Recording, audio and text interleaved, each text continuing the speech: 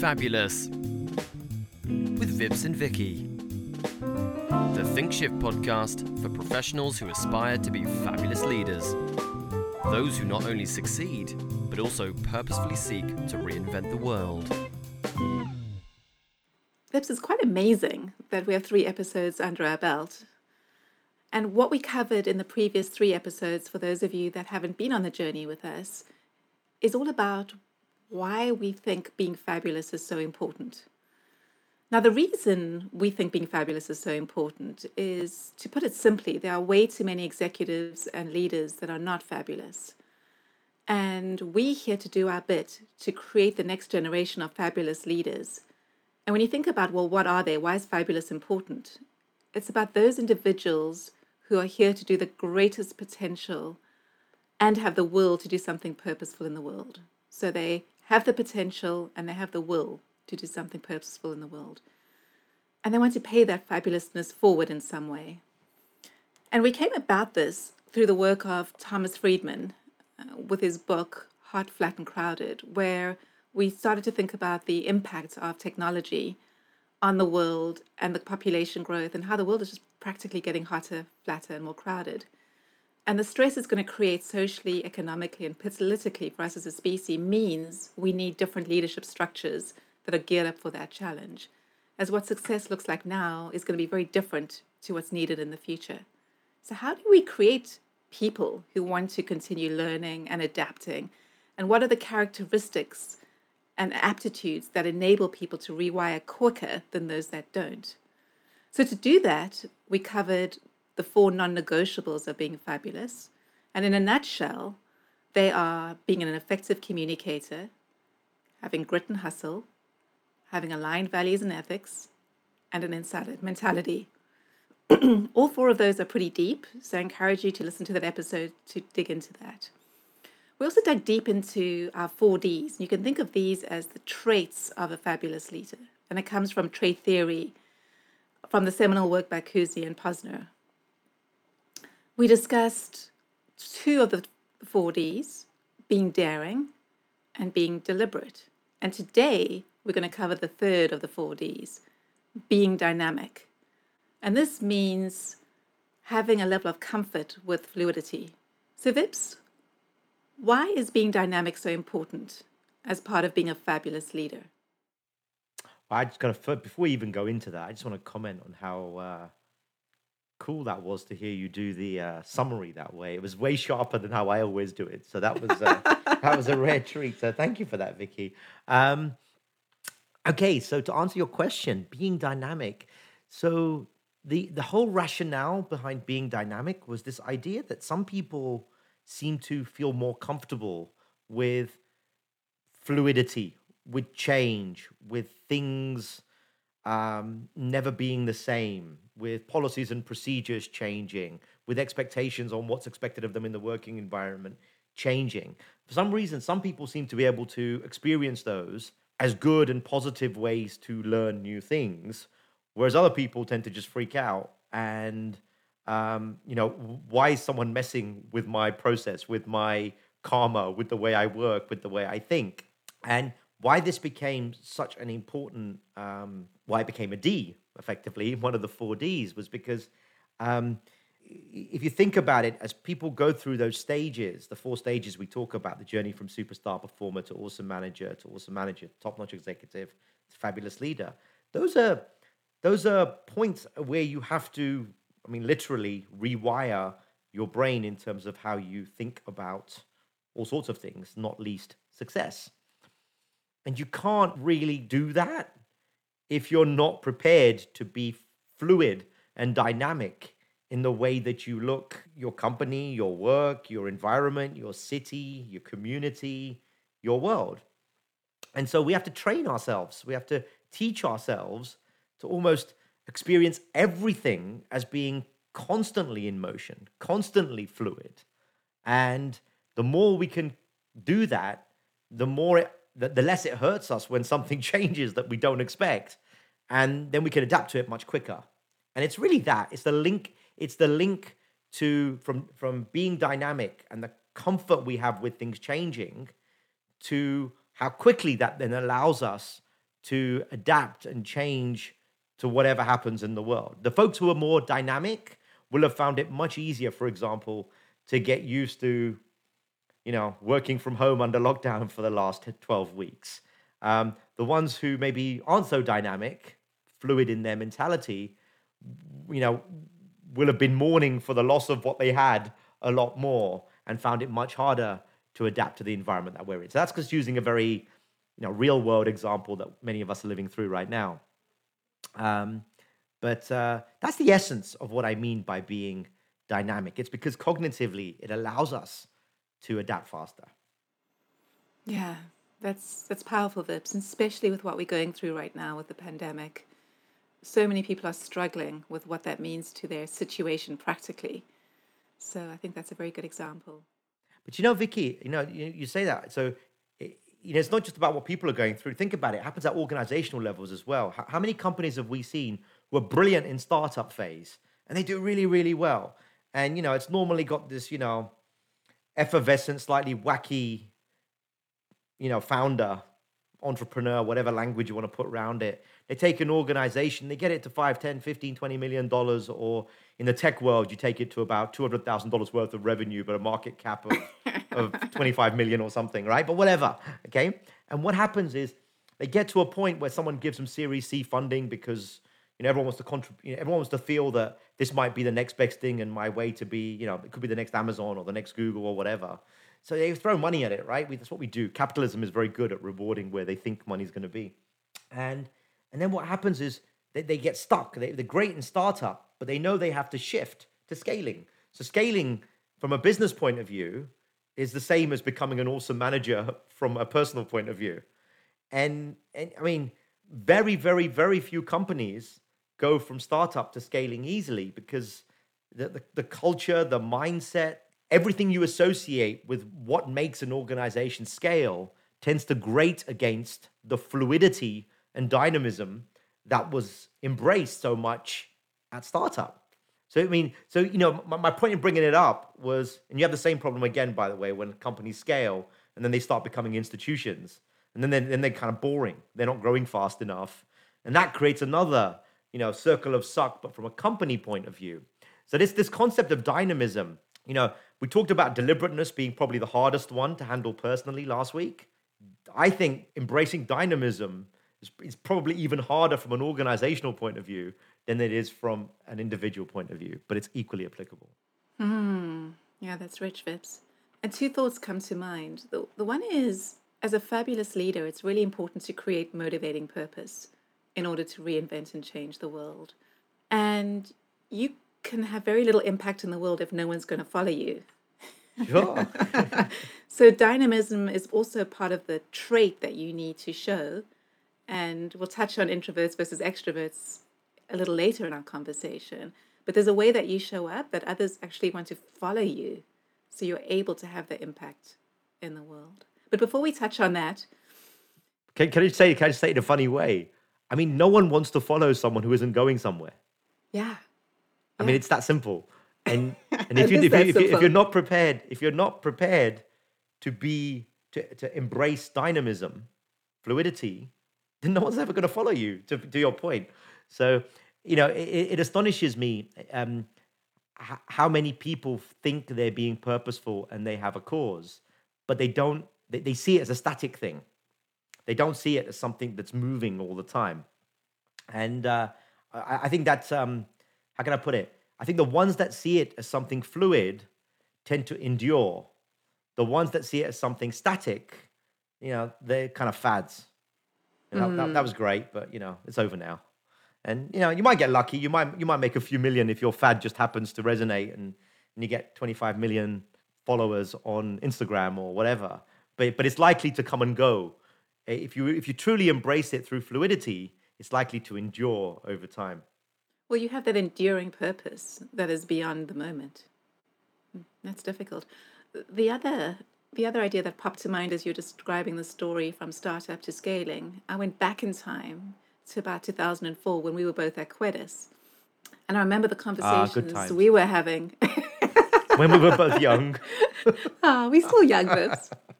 I mean, I'm physically young. We're still young at heart. No, we're young physically still. Don't age me, my friend. Um, Vips and I have this continual dialogue about what age is and when are we going to die or not die. But there we go. That's another conversation. That's not for today. No, that's not for today. That's definitely not about being dynamic. But do you remember that time when we were changing from a number of about 20 people and thinking about our growth journey and how traumatic it was?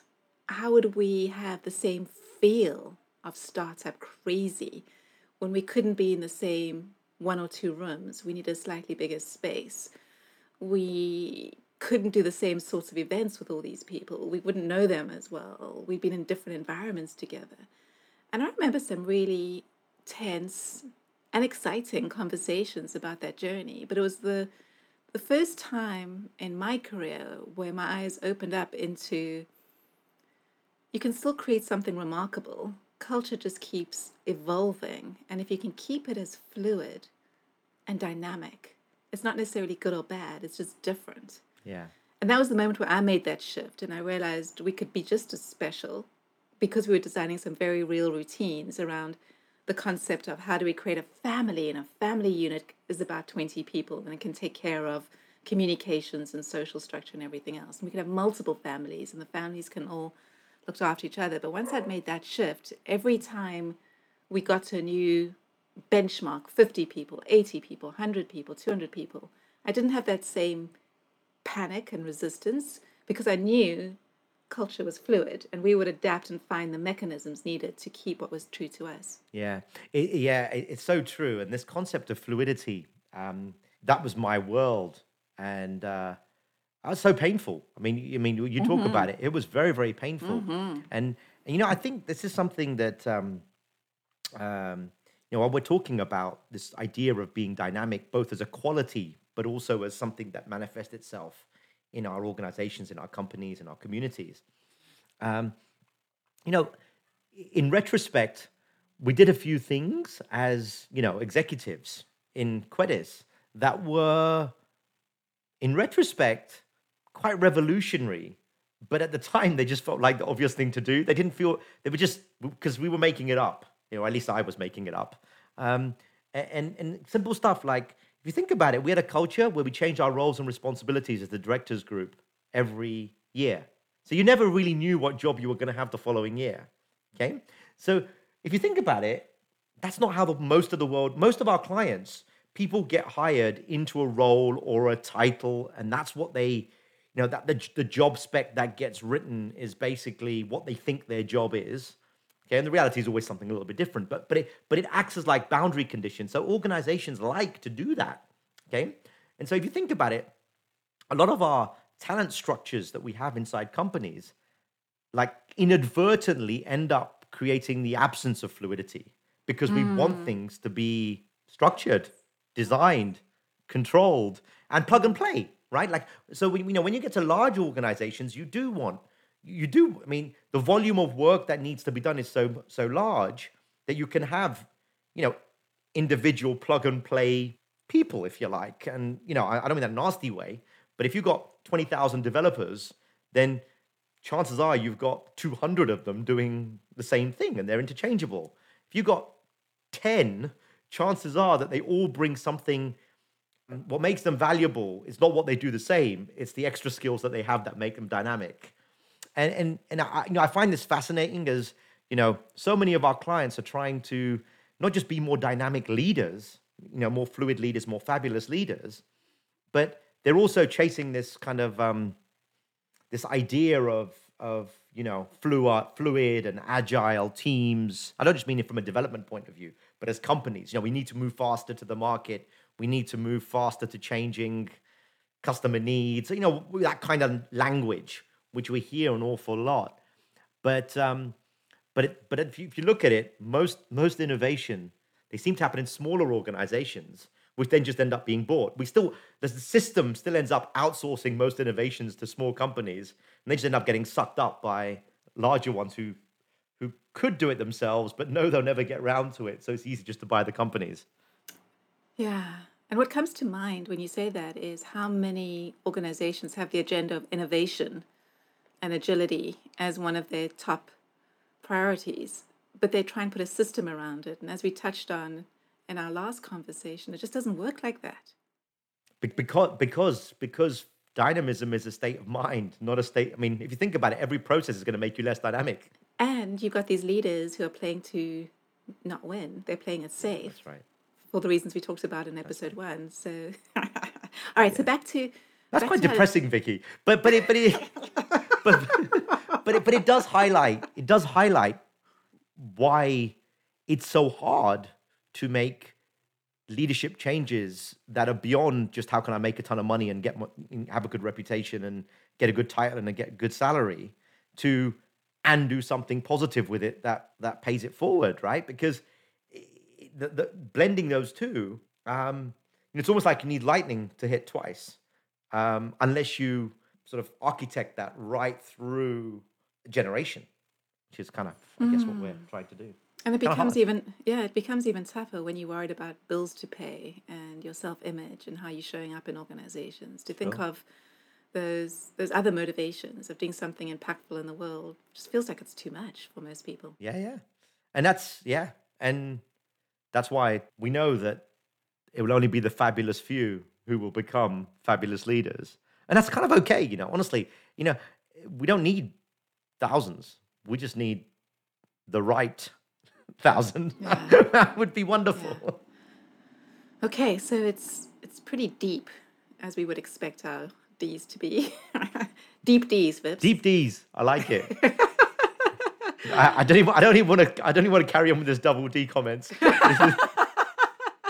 We could get into deep trouble. We might even get banned. We might. Well, then we know it's working, my friend. So they'll put like a little E sign next to our podcast for explicit. Wow, a little bit of innuendo doesn't hurt That's anyone. fine. That's all good. So it gets even more complicated as we think about the career journey. Should we start digging into what does it mean to be dynamic at our different career stages? Yeah, sure. So take us away. Let's think about the superstar performer. What does it look like to be dynamic at that level? And when Yeah. shouldn't we be dynamic? Yeah, so bringing it back to the kind of from an individual point of view, to be dynamic on that journey to superstar performer, where you're really mastering your craft and you're setting yourself up for the next stage of the journey, which we call the awesome manager journey. Being dynamic there, you know what it looks like? It looks like it's one thing to have good process and guidelines and ways to go about executing on the tasks you have in front of you. But it's another thing to become so dependent on the process that you end up reacting negatively to when your boss changes the scope of your work or change the deadline on you.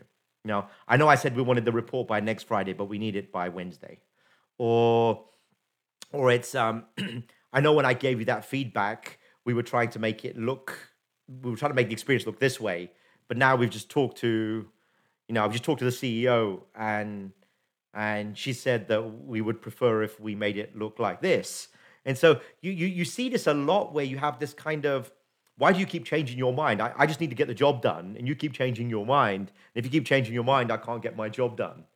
And so you see this fluidness as, I recognize that going from point A to point B, I so want it to be the most efficient and shortest path from A to B. But when I embrace being dynamic, I expect there to be, 3 or 4 sort of veering offs on that straight line. I expect it to be almost like I'm going to have to make this acknowledgement for this stakeholder over here, or for this client over here, or for this department over here, or someone's going to change their mind over here. So I bake that into the way that I think I operate, how I think of my deadlines. Okay, I never commit to a deadline if I'm thinking dynamically. I never commit to a deadline that's based on the shortest possible path, because I'm just going to be upset because something's always going to go wrong. And it's also going to end up coming across like the phrase we hear a lot in the business world is they're very reactive, but they're not proactive. They end up just being very responsive to whatever it is that they've been asked to do. You told me this, so I did this. You told me that, so I did that. Whereas, when you recognize that there's fluidity, you would orientate and buffer in enough time and energy to actually see those deviations as actually where the learning is really occurring.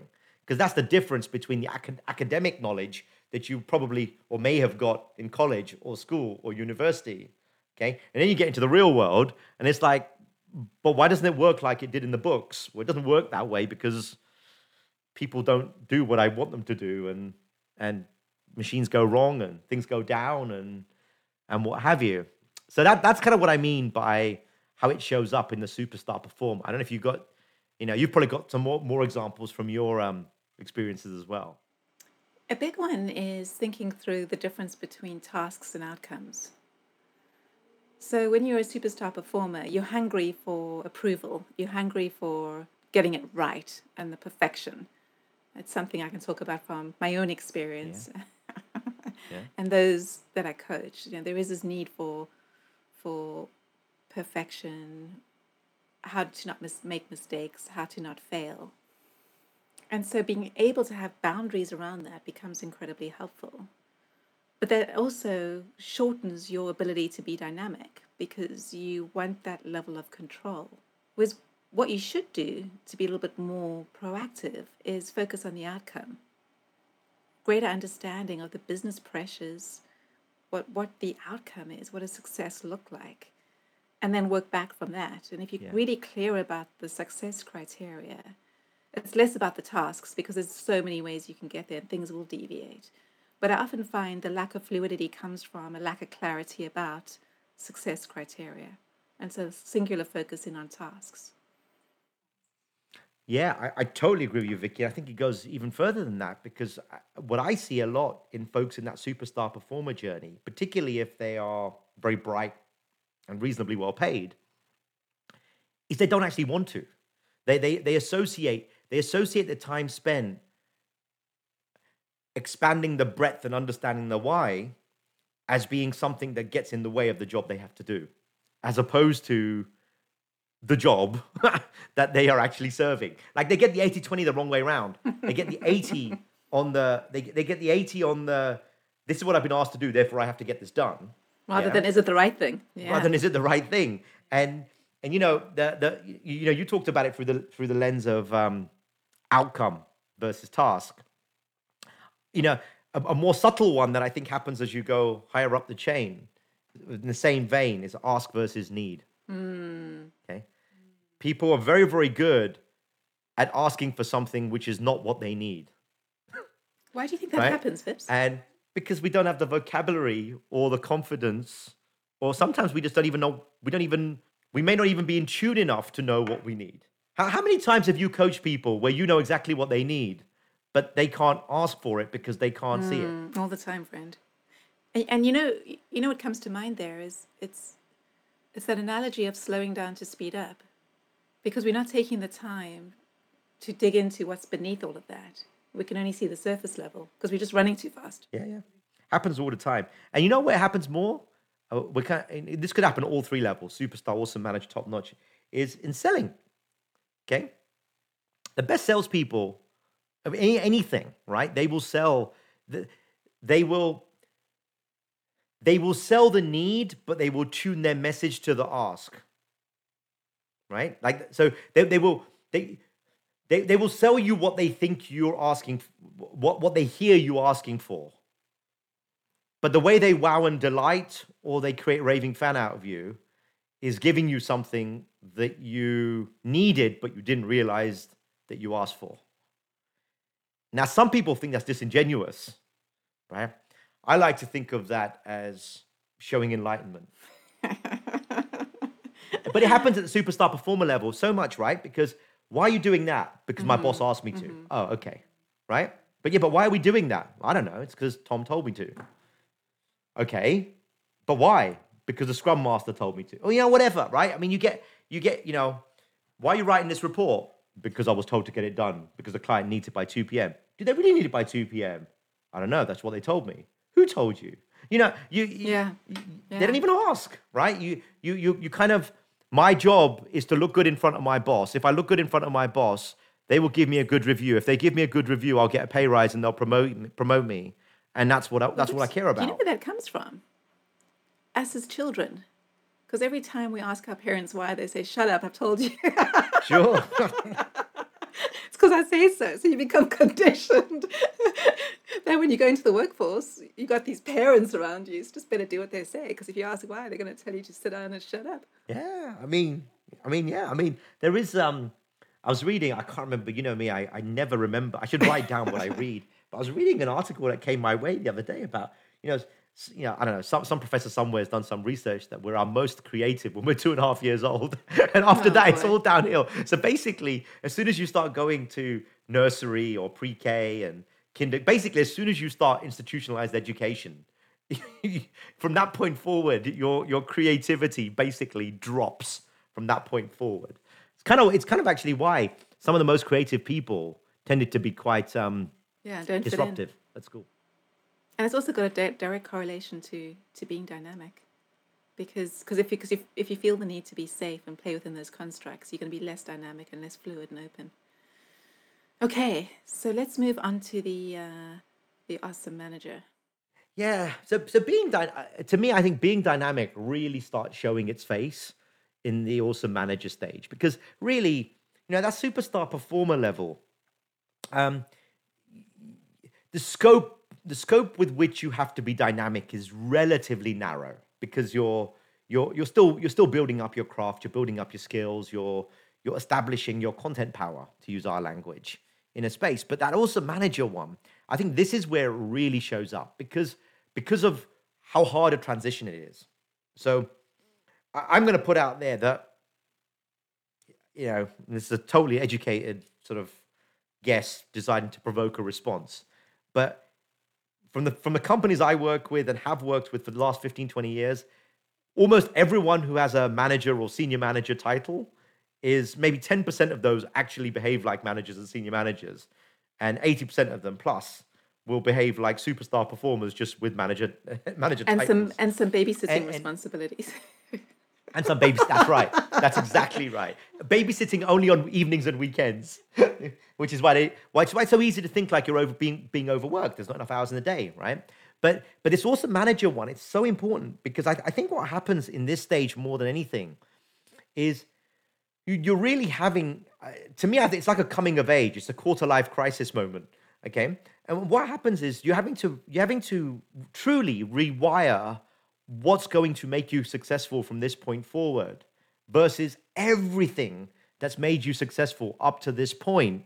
And I don't mean just your first, 3, 4, 5 years of your career. I mean your studying and schooling and everything else. All of that has been, to a certain extent, been building up to get you to a point where you know something and are mature enough for that to create economic value against the economic system that we operate in, at least in the States, in the UK. Okay, and that's some version of capitalism that we have. Okay, and so what happens though is when you get to that awesome manager level, all of that accumulated skills acquisition starts at some level becoming just a little bit less important, and it's a new set of skills because now it's so much more about your ability to, to use another sort of, I need to find a better word for this, a non-managerial term, but you need to be able to find leverage through other people. You need to be able to get the best out of other people. You have to start thinking about how you construct, a team that delivers all the stuff that you used to think really good about you doing yourself. Yeah. And the fact that it's a little bit like, I'll take a parental example. So when Jay and I play cards, okay, I have a real hard time letting him win. Right? I just don't like it. I don't like it. I don't want to lose. And it's nothing to do with Jay. It's to do with me. I don't want to lose, right? But if I'm playing cards and I want to get better at cards, and if he loses all the time, right, then he's not going to want to play cards, right? No motivation. Not only is he not going to get better, right, he's also going to be like, I don't play with Dad. He's always going to win, right? So you kind of have to engineer failure, right? Like if you think about it, so I have to engineer, all right, I know I really shouldn't put the ace down right now, but I'm going to put the ace down right now because, it's like playing with a handicap in golf, right? You have to like create these games because if there isn't some victory along the way, then it's not going to work. And I think a similar thing happens at the awesome manager level. Okay, you're playing that different game. To a certain extent, for your team to win, you have to be less of a winner in the actual game itself. Like so if I want to run a casino, all I care about is overall everyone loses at some level while maintaining the illusion that everyone could win, and that's how I make the most money at a casino. Okay, and it's a similar analogy. If I'm a manager, I'm going to have to lose some personal battles in order for my team to grow and optimize for everything that we need to deliver. I know it's a kind of spurious analogy, but it's a fun one. And I think where dynamism comes into it, or being dynamic comes into it, is you really have to start looking at your team, but your stakeholders, also things you want to achieve in life, they're all moving around. You may or may not be in a relationship that might work, or it might go horribly wrong. You may be working for a boss that you really like. Next thing you know, they get fired, and you got someone else, right? You may be, you may feel like you've developed a team of 4 people that are working for you really well, and 2 of them get poached by Google for 50 grand more or 100 grand more or whatever. And next thing you know, you're rebuilding it again, right? So this idea, you're having to, if you can't get comfortable with the idea that the environment I'm in is going to be just fluid, and all my hard work of developing my team, or all my hard work of sucking up to this particular boss ended up in tears because they left, right? You're gonna end up playing the wrong game, and ultimately you will fail. That I described a couple of rookie errors there, and I see those rookie errors all the time because we get caught up in the, well, if I'm a manager, I want to become a director. To become a director, I have to drive, whatever, X amount of revenue, or I have to be responsible for this department or this sub department or this process area. And you get so caught up in the machine of that you forget that actually what makes you successful is your ability to operate effectively with all the noise and fluidity going on around you, right? If you think about it, it's so interesting. Like, so many of our clients, where's the first place they went when COVID and lockdown occurred? If you're a middle manager, right? Where's the first place most of your team went to? They went home. They went home, but I mean, in terms of the team members, right? So you're a manager. You've got a team of 7 people. Okay, what are they going to ask from you? Well, they're going to want to know how long it's going on for. What are the practical Right. ergonomics for the home So environment? How do I communicate day to day? Like it's the right. So they're routines, looking for clarity, clarity. right? So what they're looking for is everything that's static, right? Give me some things that don't move, okay? Because if you give me some things that don't move, that will make me feel safe, Yeah. right? But if you're the manager, right, what are you looking for? You're looking for the same thing from someone above you, right? Yeah? And if you're someone above them, what are they looking for? The same thing from someone above them. So what happens if you're top of the tree? You're going to have to create an illusion. Like, if you're going to have to get, every step is going to require you to be so much more comfortable projecting a level of stability while recognizing that earthquakes are common in California. Yeah. No, that's deep. That's So, so I think for managers, where it really shows up a lot is, when you take on responsibility for others, your reputation's at stake. You're worried that it's going to reflect badly on you. So it's very easy to not embrace dynamism. Anything that goes wrong is like on you. So you try to over control, over micromanage, over structure. And what actually happens is you then slow down the growth of your team. Okay? You don't create a high performance team. And it's all really because you don't feel comfortable embracing the dynamism of the environment, because as a superstar performer, you were shielded from more of that ambiguity. And that is a very, very hard shift for people to make. There are not many that It's the hardest one. not many that do that easily, Vips. I think the awesome manager one is the hardest one, and then the fabulous leader one. Well, let's go into the top-notch exec. But before we do that, as you were talking about what we're living through right now and that need for clarity, it's making me think about the difference between a created life and a reported on life. So, reported on life is when we react to a situation that we may find ourselves in. I'm in a period right now with COVID-19 and it's forced on me. I can no longer go into the office. I can no longer see my teammates. I'm forced to self-isolate and social distancing. I either like it or I don't like it, but it's forced on me. Now, a created life is to say, you know what? It's one of the reasons I love living in California, Vips. If I want to go out for a salad and add bacon and chicken and ribs and a burger, I can add anything I like to my salad. I can create the ideal salad. So the created life is to say, okay, if the external situation is this, how do I create this experience so that I'm going to get out of it the things that I want to get out of it, given the constraints that I may be living in externally that are beyond my control? And it brings to mind the distinction between a finite game and an infinite game. There's a great book out there by Simon Sinek, The Infinite Game, where you've got, in the finite game, you've got really clear players, the rules, there's a defined outcome, and there are winners and losers. And in the infinite game, we've got these infinite number of players, unchangeable rules. The game is simply to keep the game in play. And the way it manifests for me in organizations is it's the difference, and we're really tying into now the top-notch exec, of someone who's a really good functional leader and is able to get their department working well versus someone who's able to lead the agenda of the organization, which may be bigger than their department. So they may have to make some short-term decisions that may not be in their selfish interest for their function, but overall is a better decision for the company.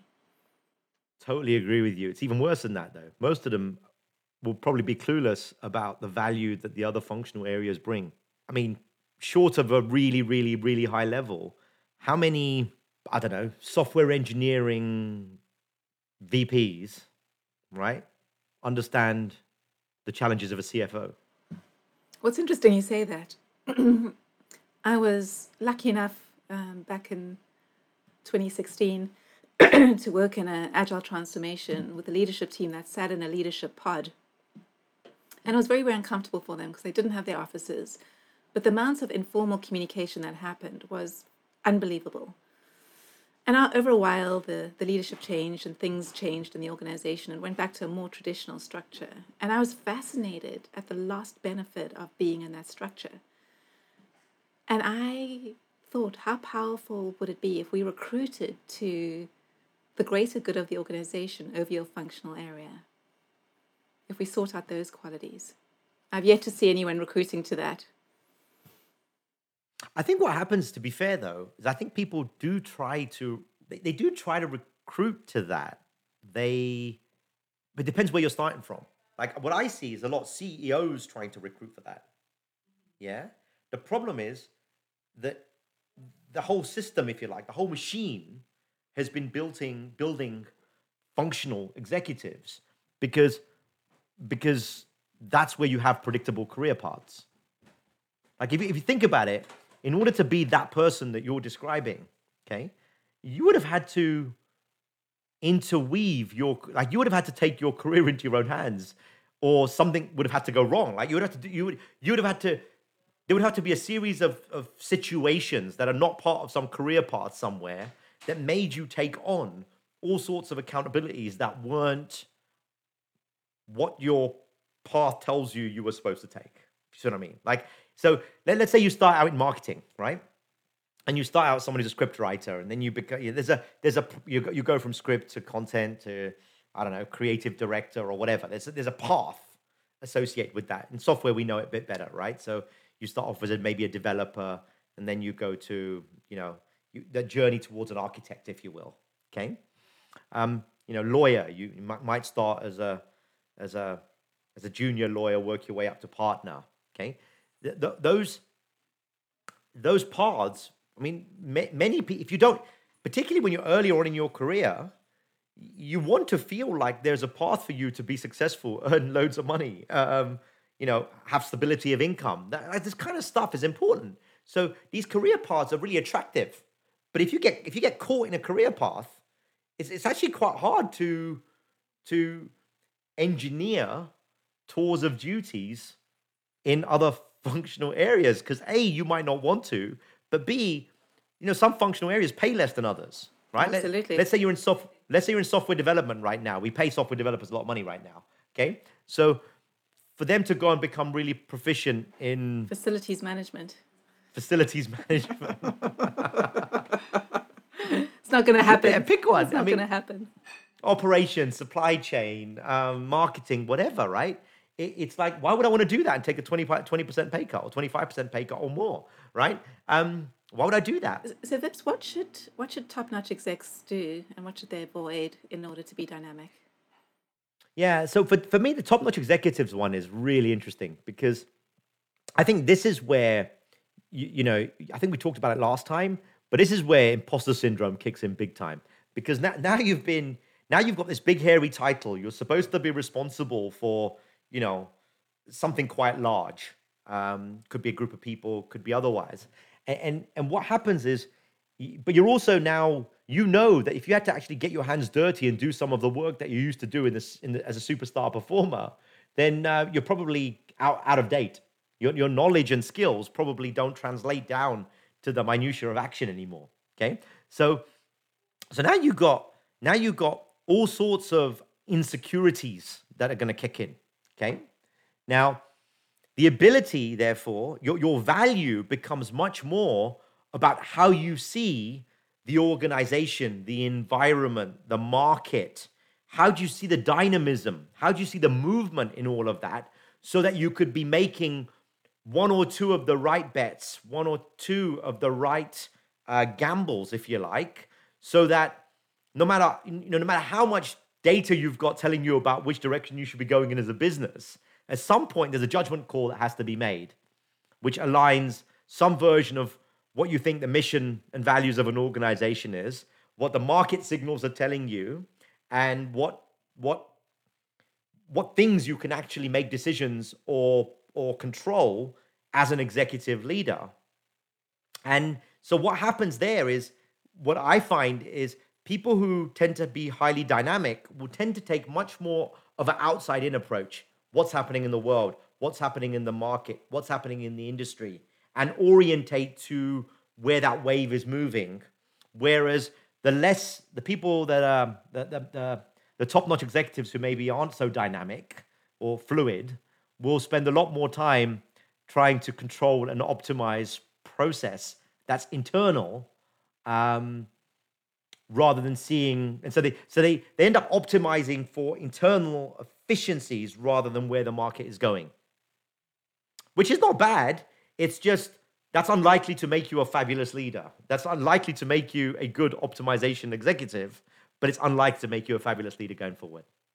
And to me, dynamism, or the being dynamic, is a core part of that. Also, because when you're an executive, think about it. If you've invested 10, 15 years of your career and you're just bubbling under, you're just outside that C-suite, you're just outside of the inner circle, whatever it may look like inside an organization. It's like every game, I'm using card game analogy again. Every game of poker is a high stakes game now, because if you screw up, you've got so much to lose. You've got 15 years of accumulated working up to this point. Yeah, it's like screwing up your final exam in university after 20 years of studying, right? It's that kind of thing. So what happens is you play to not lose rather than play to win. People have a more dynamic outlook on, well, everything's always changing all the time anyway, so I just need to orientate appropriately to that. You tend to find they orientate more towards winning rather than to not losing.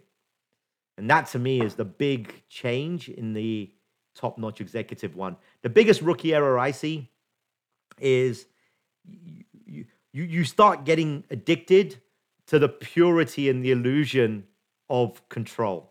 And yeah, that's at every level. That's as a human being. That's often in their family relationships. That's this is where it starts getting way beyond a business context, because your life is very much interleaved at this point. So you start seeing this is kind of why when we work with executives, coaching tends to blur very much into personal lives and what someone wants to be and how someone's looking at their legacy and their success over time, because they're in that state of reflecting on what's really important and can afford to do so, maybe more so than earlier on in your career.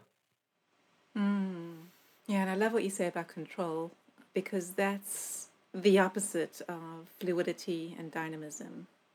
And we feel this urgent need to try and control the situation around us, not realizing there's very little we have control over.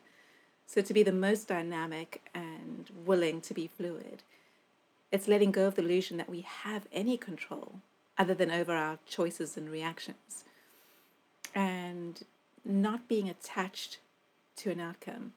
So I was having this conversation with my sister who has a teenager, and he's acting out and she's the worst mom possible and all the rest of it. I'm And I living that was pain right now. chatting. I feel her pain.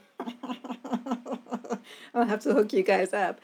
And I was explaining the difference between control and care. And control comes from a fear-based strategy where we're very attached to the outcome because we feel like we need to control it in some way. But if you actually think about it, there's not much we can control. So what if we took the posture of care, which is I do the same activities, but I'm not attached to whatever, in her situation, is coming out of his mouth. I love him the same, I care for him the same, but it's not personal. He's going through the normal stages of identity formation that teenagers go through. And he'll come out the other side at some point. We don't know when. Hopefully sooner rather than later. Could be later. It's very humorous to me and my dad that she was the same with my mom, but hey, that's another story. Karma and Patterns all. of repeating. Yeah, but we talked about the concept of being non-attached to the outcome. And she was like, oh, Vicky, you have no idea what you're talking about. This doesn't apply to kids. And I said, well, they're fairly deep concepts that go thousands of generations back. And the next day she sent me an article on the difference between attachment and a non-attachment. And it's literally that difference of realizing how little we're in control of and doing everything we can to get a great outcome, but not being attached to however it's going to turn out. And that's non-attachment. And that's powerful. What we don't want is to be detached, which we no longer care. That's a bad place. And that, because it's very easy, right, to tie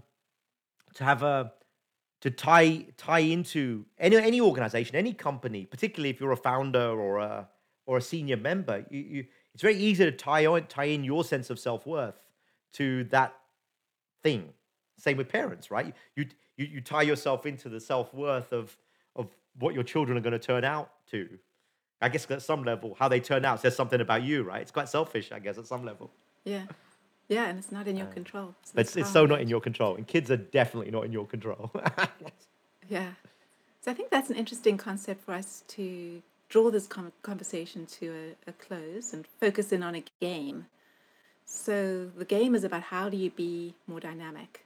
So to play our game, what I want you to do is choose 3 situations in your life where things changed significantly for you. So that's the first step. List out 3 situations where things changed significantly. Step 2, ask yourself, in that situation, was I dynamic? Meaning, was I open to the change? Was I fluid? Was I able to go with the change?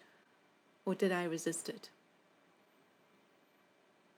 And then in those situations where you found a level of resistance and you weren't that fluid or dynamic, ask yourself, who would you be if you had have been dynamic and fluid? How would you have felt? And that's the challenge. So with that, Vips, any closing remarks? No, I think this was good. I'm actually looking forward to the next one. which is seek discovery. Fabulous people always seek discovery. And that's a little teaser for your next time. It's actually been so interesting doing these explorations. And, I had someone comment to me about our podcast, and it was really interesting because I'll leave this as a leaving thought. Um, they were really impressed at how we were able to weave in real life stuff with work stuff, with professional stuff, with self care stuff through a conversational style. And I'm not sure we know how to be anything different, to be honest, Vicky. But Well, Vips, at its core, it's about being fabulous. yeah, and I think being fabulous is integrated. And I think all of these tools, the 4Ds, the non-negotiables, are all designed to help you be more holistically authentic. And ultimately, that's the essence of being fabulous. And so that's a nice way to wrap this up. It's a very pleasant one. It wasn't very controversial today. Um, maybe next week we'll try to be a bit more controversial. We'll figure out how to annoy someone next week or upset someone next week. There we go. Well, thank you, everyone. Have a great week and be fabulous. We'll see you then.